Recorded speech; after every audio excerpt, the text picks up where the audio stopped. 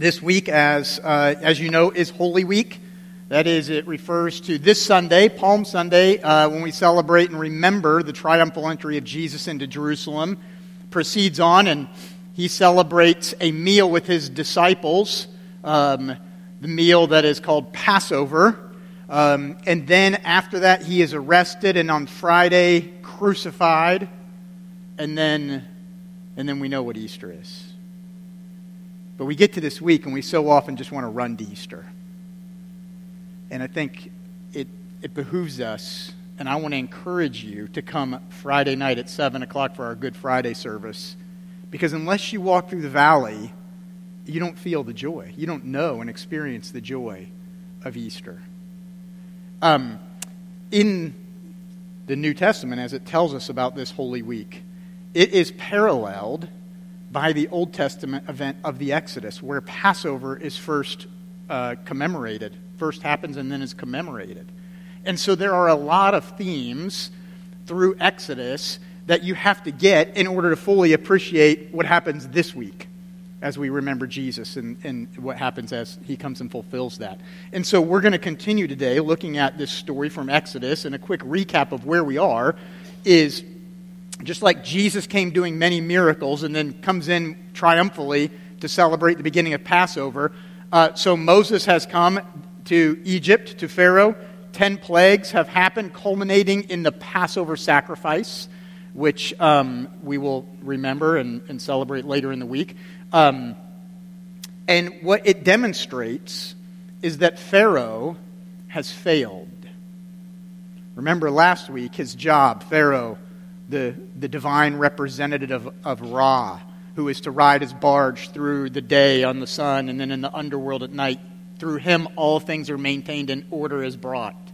And the confrontation with God through Moses demonstrates that, in fact, Pharaoh is not the one who orders the universe, or even Egypt, for that matter. And so he is lost and he has failed, and he finally gets to the point after the final plague, the Passover, when all the firstborn die, is he says, fine, leave, go, Moses, take your people and get out of here. And in fact, tells them, go to the people and take money and livestock, just ask them and they'll give it to you. And so they leave with a great amount of wealth and a great amount of livestock, and we're told that 600,000 men plus women and children leave Egypt on their journey out. And sprinkled throughout chapters 12 and 13, in 12:26, 13:8, and 13:14 is this instruction. When your children ask you why it is you celebrate this Passover sacrifice, tell them what the Lord has done for you coming out of Egypt and how he has saved you. Right? And it's instituted every year because we tend to forget things so that we remember what is happening. And so clearly that rescuing by God is critically important for Israel and for their children. And God leads them out of Egypt by a pillar of cloud by day and a pillar of fire at night. Now, I've got to show you this video just partly because it's too cool, and partly I hope it captures your attention. So this was on Lookout Mountain this week. My mom took this video during the tornadoes and lightning.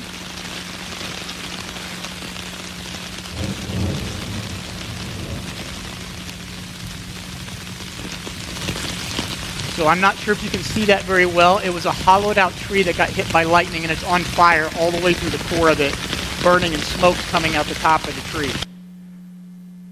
It's pretty amazing. I don't think I've ever seen anything like that. I was like, whoa, I had to watch the video again and again. In fact, the first picture my mom sent didn't have the fire. She just took a picture of the tree in the rain. I'm like, nice tree. She's like, don't you see the smoke? And I'm like, no. So then she does that, and I'm like, whoa! And I hope that sense of awe, that feeling of amazement, gives you just a little taste of what it must have been like to follow a pillar of fire. So pick up with me. Let's read the story, the text here. Exodus chapter 13, starting in verse 19 through 14:20. This is the word of God.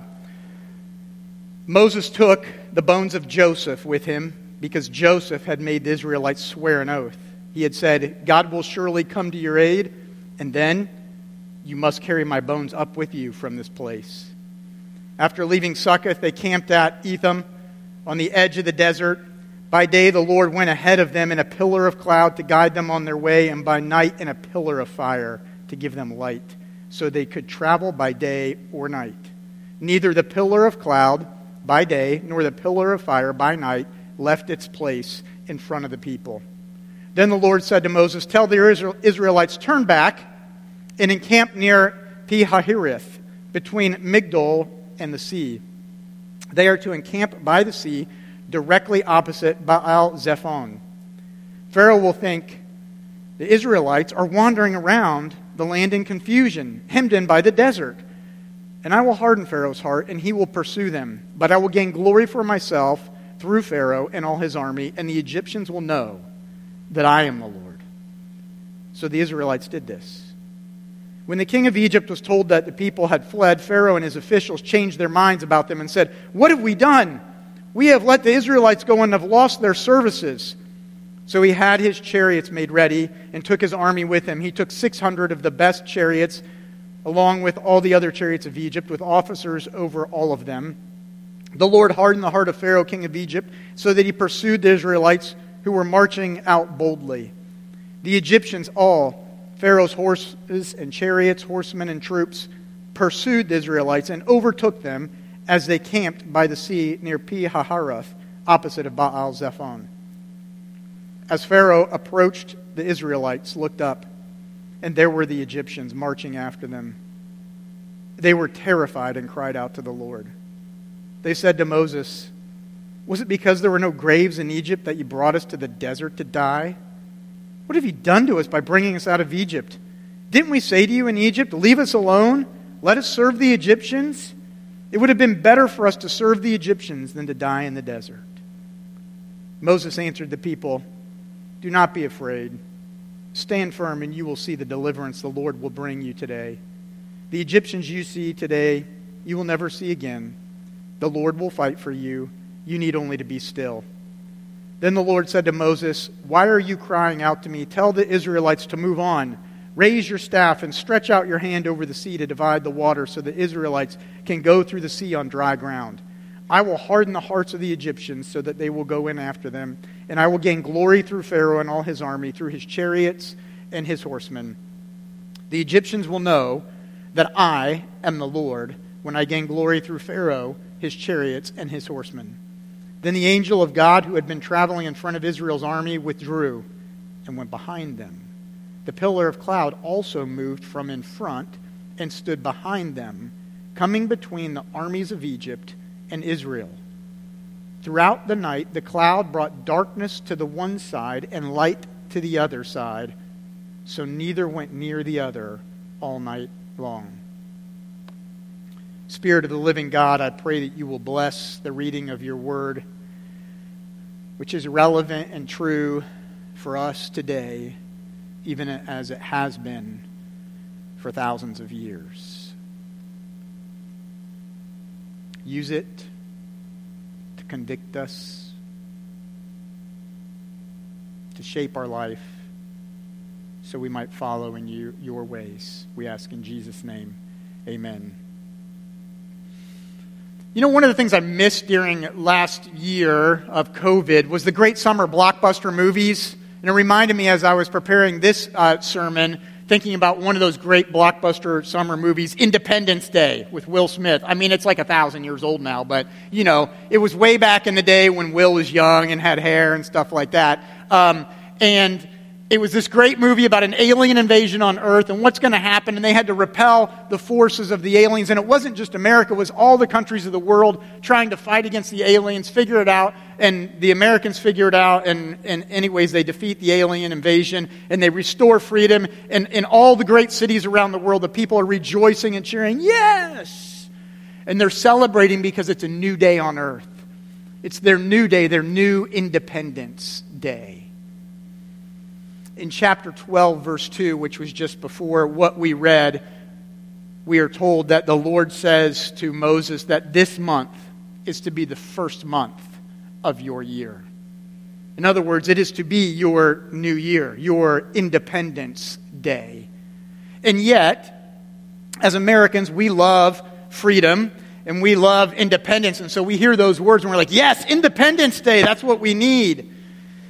But I wonder if our ideas of freedom and independence get imposed upon what God's meaning of freedom is. The text invites us to ask all kinds of questions, like they're getting freed, right? And we just read it, and you can kind of hear, are they rejoicing? Uh-huh. Are they scared? Uh-huh. Yeah. What does freedom mean for them? What does that look like? Are they secure? Are they safe? Freedom from what and freedom for what? And yet they are free. And I think one of the things that we see in this text that I want us to think about a little bit today is this. What I'm suggesting to you is that God repeatedly gives us opportunities to freely depend on Him. In other words, one of the things that God does for us as Christians is says, here's your day. It's called Dependence Day. And yet it's freeing. And so what is the nature of that? What does that look like and feel like? So I want to talk to you about this dependence upon God. And I want to say to you that dependence upon God is where you find genuine freedom. It's where you find genuine security. And it's where you find genuine responsibility. Dependence upon God is where you find genuine freedom first. It's where you find genuine freedom, not autonomy. And we'll talk about that just in a second. But notice what happens here in the text, right? They're free. They get to walk out of Egypt. They're given money and goods and livestock and cattle, and they go. They're free from oppression. They're free from slavery. And this is, in fact, a very good thing. Because oppression is not good. Slavery is not a good thing. It's an evil thing. And so they are free from it. People were not created to be defined as slaves, valued only for their production, and abused as less than human. It is good that they are freed. But free to what? Free to be autonomous? Because I think in America that's how we think about freedom a lot. Autonomous, the very word, means self-rule or a law unto oneself.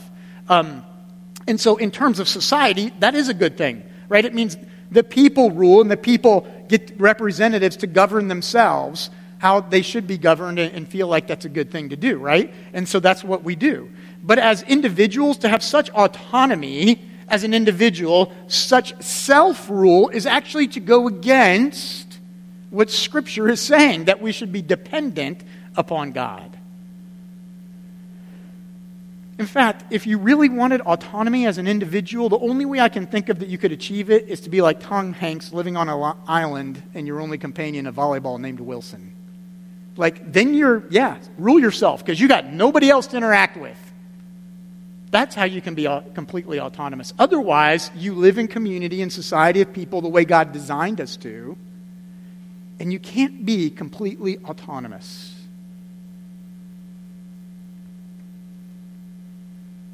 People are designed to be dependent upon God. God frees them from evil oppression, but for what? He frees them from evil oppression in order to listen to God's voice, to live in the light of His goodness and reflect that goodness to others in society. That's what He's asking them to do. The same thing He wanted Adam and Eve to do in the garden. God frees us from the power of Satan and from the power of sin, not its presence, like we battle with it, but God breaks power so that we can overcome through many hardships, many trials, many vulnerable, honest conversations. But He breaks that, frees us from it, so that we can live the way we're created and designed to live.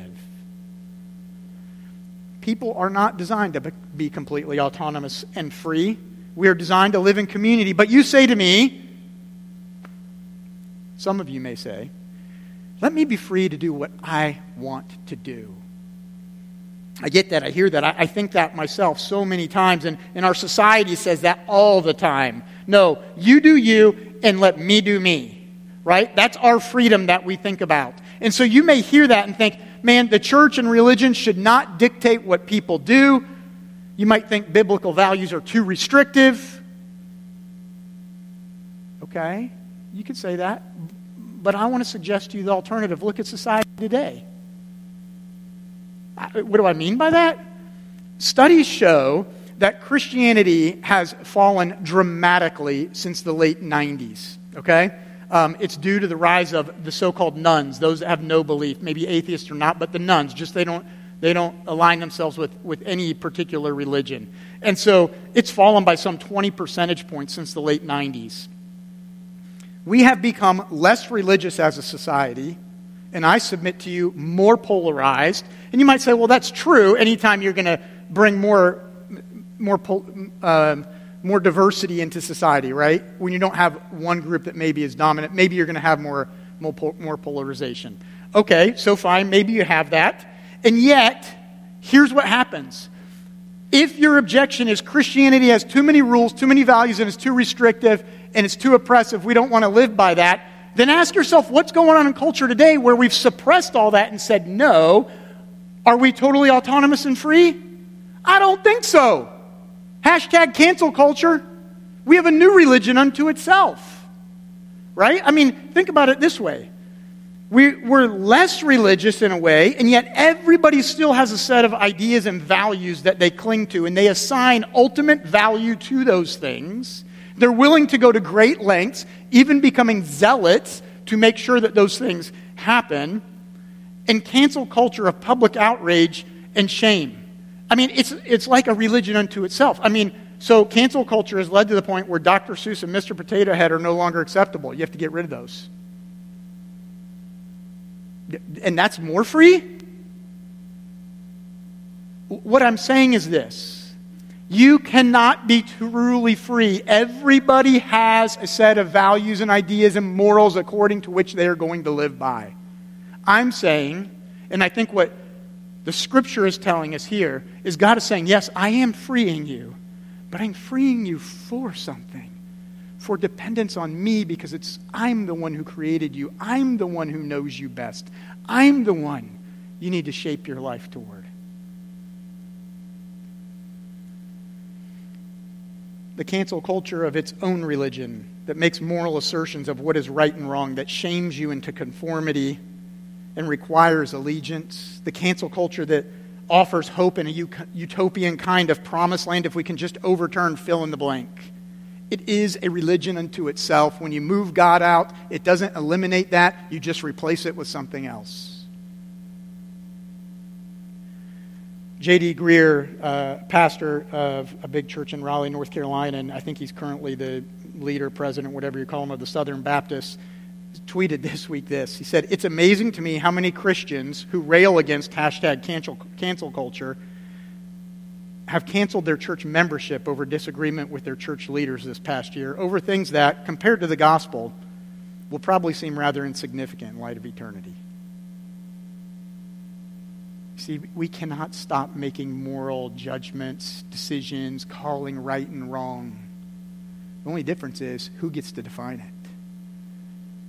And God frees you from bearing that responsibility and says, no, I'm the one who decides right and wrong. And actually, if you'll submit to it, it will make life work the way it's supposed to work for you, the way I've designed it to. Now, there's always the entanglement of sin that comes into there and so forth, but that is, dependence on God is where you find genuine freedom. So the people of Israel here in this text, right, they're impressed by Moses. He comes in and as God's representative, he does the 10 plagues and like, whoa, wow, amazing. All right, let's leave, follow me. Okay, let's go.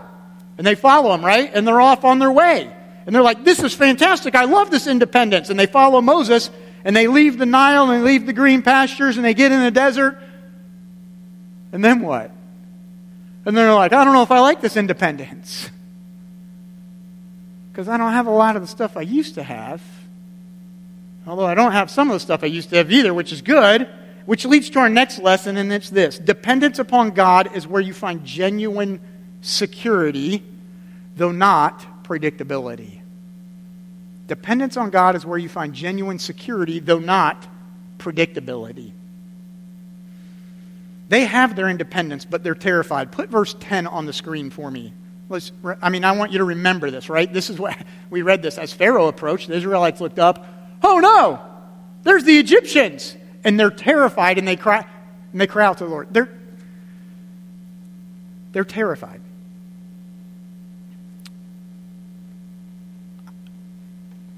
I don't know what to make of that, except to say they're human, and I probably would have done the same thing. I mean, if you just saw all the plagues and everything, and then darkness over the land, and then firstborn die, and they say, leave, I'm like, I'm with God. Who's going to stop him? But then not just a day or two later, you get out here and you're like, oh no, I'm terrified again. Is that not us? I mean, that's the way we are as humans. The triumphal entry with Jesus, right? Everybody's like, Hosanna, Hosanna. They're waving their palm fronds. And just a few days later, what are they doing? Nah, let's go back to our old way. Crucify him. And here they're like, I don't know, we're scared again. In verse 12, put that verse on the screen. They're willing to give up their independence in exchange for predictability. What are they saying? Didn't we say, just leave us alone, let us serve the Egyptians? It would have been better for us to serve the Egyptians than to die in the desert. What are they valuing? We want to live. And while Egypt was a place of suffering, at least it was known and predictable. Now, nothing's known. Who knows what's going to happen? The army's there, the sea's there, we're stuck. Oh no.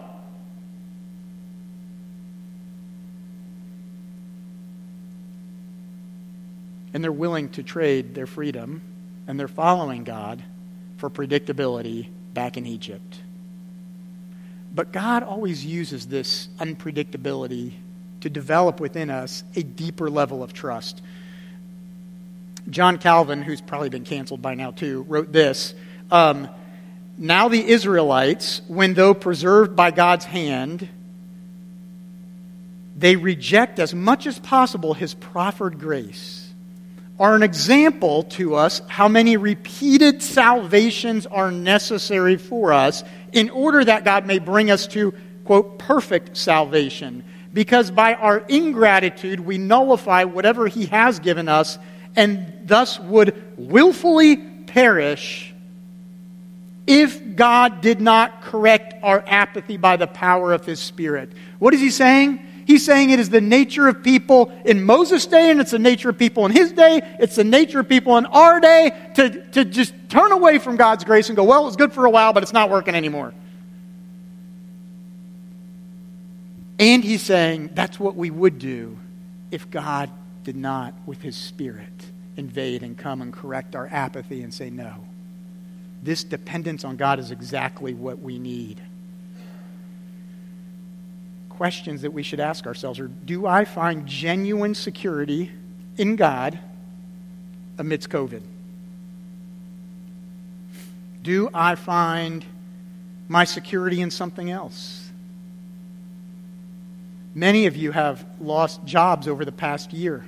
It knocks you down, not only from a financial standpoint, but from a confidence standpoint. Does it cause you to lean into God for your security? Or maybe you think, forget God, I'm going back to Egypt. We are planting a church. It can feel kind of unsecure and rather costly.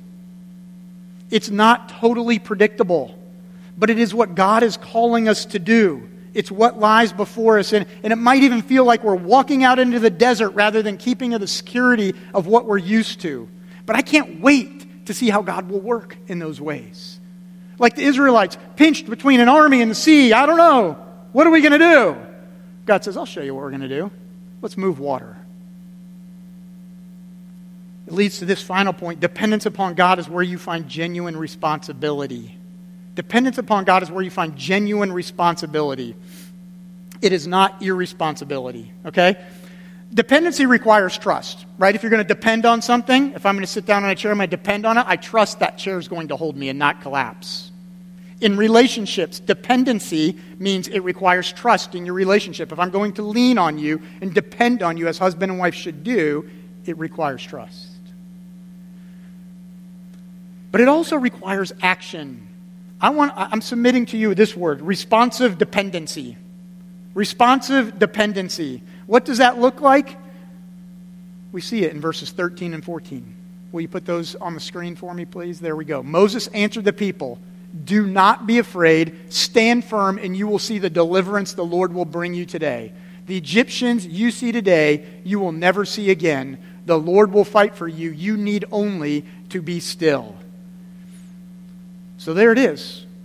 Responsive dependency. You're saying, what? It just says be still. Yeah, but be still is something you do.